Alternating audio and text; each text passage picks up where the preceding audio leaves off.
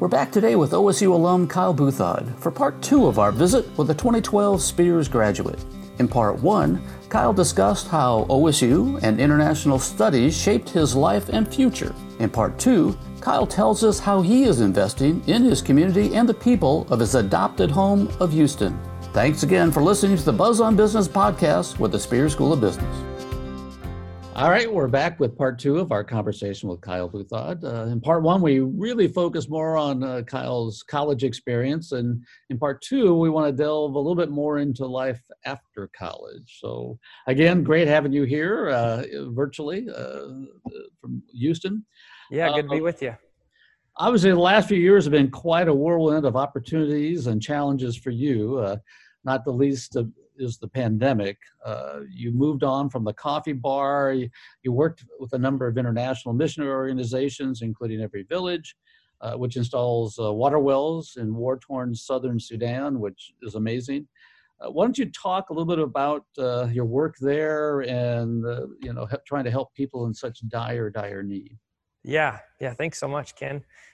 So after leaving Phillips 66, like you mentioned, opened the coffee shop, serving coffee, tacos, and wine, and was a really unique coffee shop in the First Ward, which is an arts community of Houston, and then transitioned out to become the communications lead for Every Village, as you mentioned, doing work in South Sudan. And the organization I worked for was focused on building water wells for clean drinking water and also sharing the gospel through radio because that country is so kind of primitive and so behind on technology, roads, infrastructure, that really radio is their only form of communication. And even some folks don't have a radio or anything. So my opportunity to work there was really to grow the brand into really a $1 million nonprofit.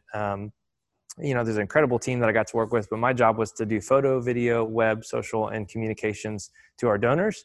And to the public about what was going on in South Sudan, newest country in the world, the newest republic, with really an opportunity to become a modern nation quickly.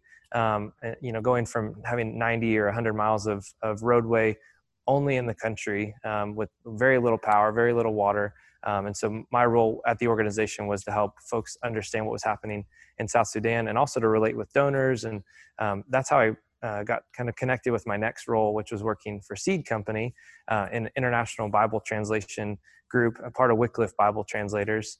And so my role with them was exclusively focused on fundraising and donor development, specifically for the city of Houston. So I had that experience with South Sudan with the Bible translation via radio, and then got to transition into kind of a foundation type of role, raising money from the city of Houston. And earlier this year, stepped out on my own to become the executive director of the nonprofit and ministry that I started at Oklahoma State called Rooted, and also really began to lean into photography and media full-time earlier this year. Yeah, you mentioned in part 1 that photography has been almost a lifelong passion of yours. Yeah. Probably about as soon as you could hold a camera. This year, being a challenging year for all of us, you decided to launch into it more full-time. Walk us through a little bit your decision there and how's it going? Yeah, so I made the decision to go really full-time with the nonprofit and the photography, kind of as a tandem or as a dual role in January of this year. So it's actually prior to all of the craziness that this year has been and has become. But it really afforded me the opportunity to kind of take a hard look at my business, my passions, my processes, systems, even the clients that I was working with. And, do I focus on weddings? Do I focus on corporate? Do I do headshots? Do I do weddings? All kinds of things. And I had just finished my 40th country doing photography in Nicaragua the day of the shutdown. So I flew back into Houston and was kind of caught up to speed quickly on how the next few weeks were going to unfold. And obviously now the last several months. But for me, I made that decision prior to any barricades or barriers to entry. Felt good about the business that I had and the clients that I had acquired over the years. And so I think it's been a unique experience to navigate that decision post March of 2020, which is what led to the item you're seeing behind me as a pivot and as a pandemic project. So kind of a unique opportunity, but still, I've maintained clients and relationships with the international projects I'm working on that I'll get to shoot or photograph at some point, as well as the families and, different things as life kind of comes back online for some folks of what that looks like. Well, there's a nice segue there. As you mentioned, you started Citizen Truck and you restored a 1948 Chevy farm truck. I think growing up on the farm in Iowa, we had one that looked really similar to that front end. It looks very familiar.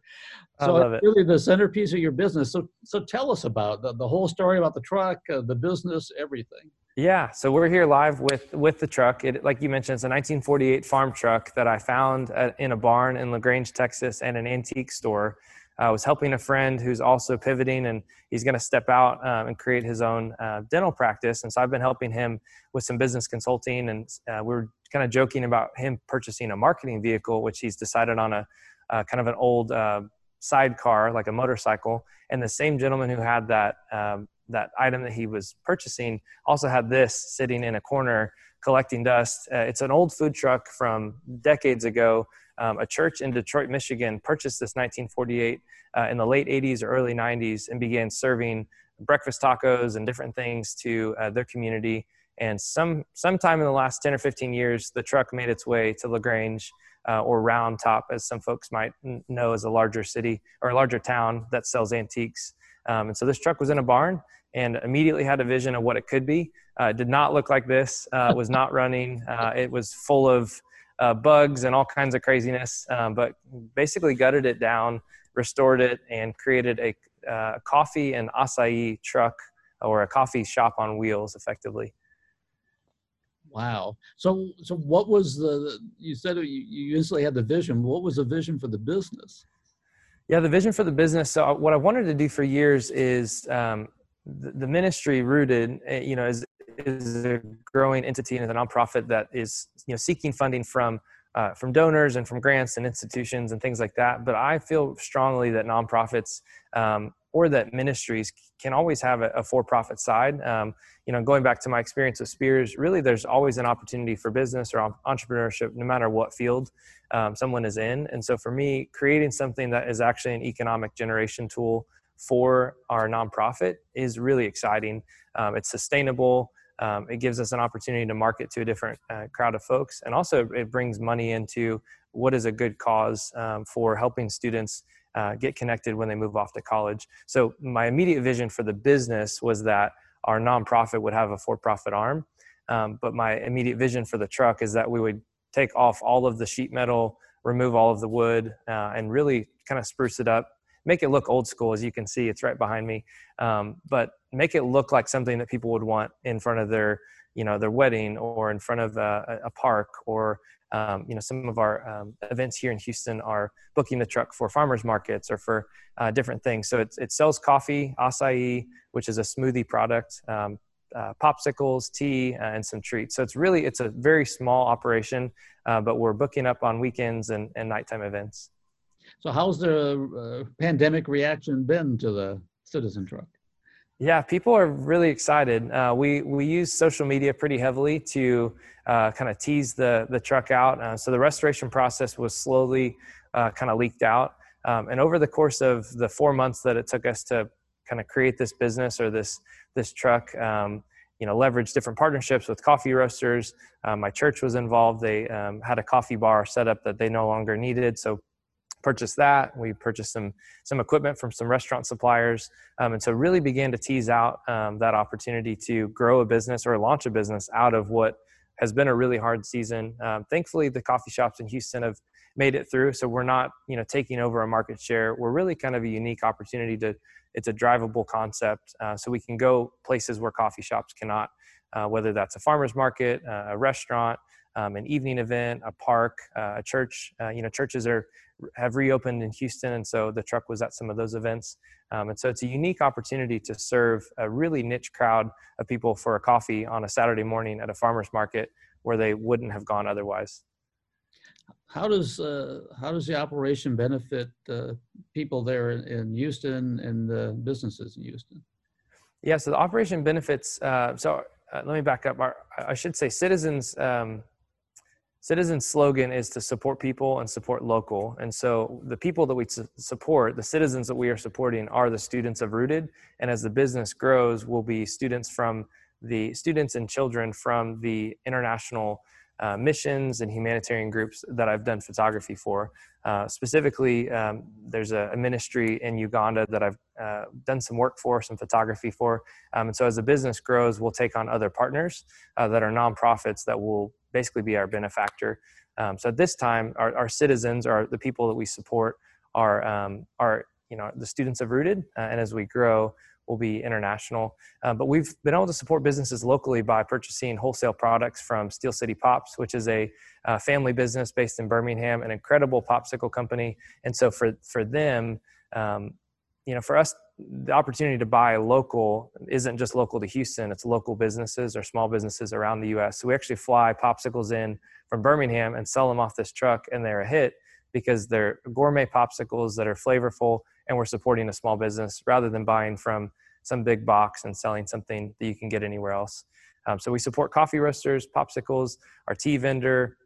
Really everything on the truck is local. It just may not be local to Houston, which is kind of a unique concept. Flying in popsicles. I don't think I've ever heard that before. You got to do it. It's Houston, Texas. It's hot year round. So people, it was 50 degrees the other day. People were still eating pops. I'm like, what is wrong with us? But we do it. So it's fun. It's great. No, it's a really neat concept. So we say Citizens, basically Citizens is here to serve drinks and treats. And so it's kind of a treats truck. It's not an ice cream truck, and it's not a food truck. It's kind of that hybrid between that doesn't really exist. But we're paving a path for ourselves. Well, and so it's consistent with other things you've done in your life, blazing some trail. So there you go. I appreciate it. Yep. I don't think I'm violating a secret, but you recently turned 30. You don't look a day over 60. I did. You always look this young. The beard does help. It does make you look at least a little older. Yeah, that's the only reason I have it. That's the goal. You've accomplished a lot already. What do you see kind of the next 10, 20 years bringing for you? Oh man, that's always the question that stumps me, because sometimes I don't even know what I want to be doing in 6 months. And so, the truck that's behind me and photography and different things have always been opportunities that were kind of passion projects. And so for me, I think in 10 to 20 years, fully intend to be pursuing things that I'm passionate about, things that are fulfilling, that are pouring into the community, that are supporting people, not only locally, but also internationally. But I will say I do envision our nonprofit Rooted growing into a national movement of people, and a full team that can support campuses around the country and maybe even around the world as we help students, get connected to their campuses when they move off to school. But I also envision media being a huge part of my business and my journey, both again, locally and internationally. I've really fallen in love with media in a new way over the last 4 or 5 years because of my work in Africa, and now getting to take pictures that were hung in Bloomingdale's as a partnership with Disney and Lion King because they were featuring African artists. These kind of wild journey things that all I was doing was taking pictures for a friend in Africa, and all of a sudden she's featured in Bloomingdale's, and I'm having my artwork hung next to a Disney installation in New York City at a mega store. So it's just things like that. So I fully intend to be, remain passionate about the things that I enjoy, but also, growing possibly a media company in photo and video, and maybe even wholesaling or sourcing media for nonprofits, for businesses, and helping people grow their brands into really what they want it to become. And Citizens, for me, is an example of that, of taking an idea over 90 days, turning it into a brand, doing a sign, doing a logo, doing a website. And really, for me, marketing and media is such a key to business and entrepreneurship. And so if we can afford the opportunity for other people to take their passion and market it well and expand their business, that would be the goal. I think you're a great example of someone who has a vision and then seizes opportunities as they present themselves. Thank you. And that adaptability is great. That's interesting to hear you say that, because it's seizing opportunities, but it can also be kind of this blind faith journey of, well, I mean, what do I have to lose? If this thing doesn't go well, I sell the truck. So for me, even learning to trust myself in the process has been a unique exercise. So, calling my family to say, I just bought a 1948 truck and I'm going to make a coffee shop on wheels. And they're going, are we sure about this? Like, what does it look like? What does it mean? How's it going to work? And honestly, I know that I don't have all the details, but I'm willing to take that next step.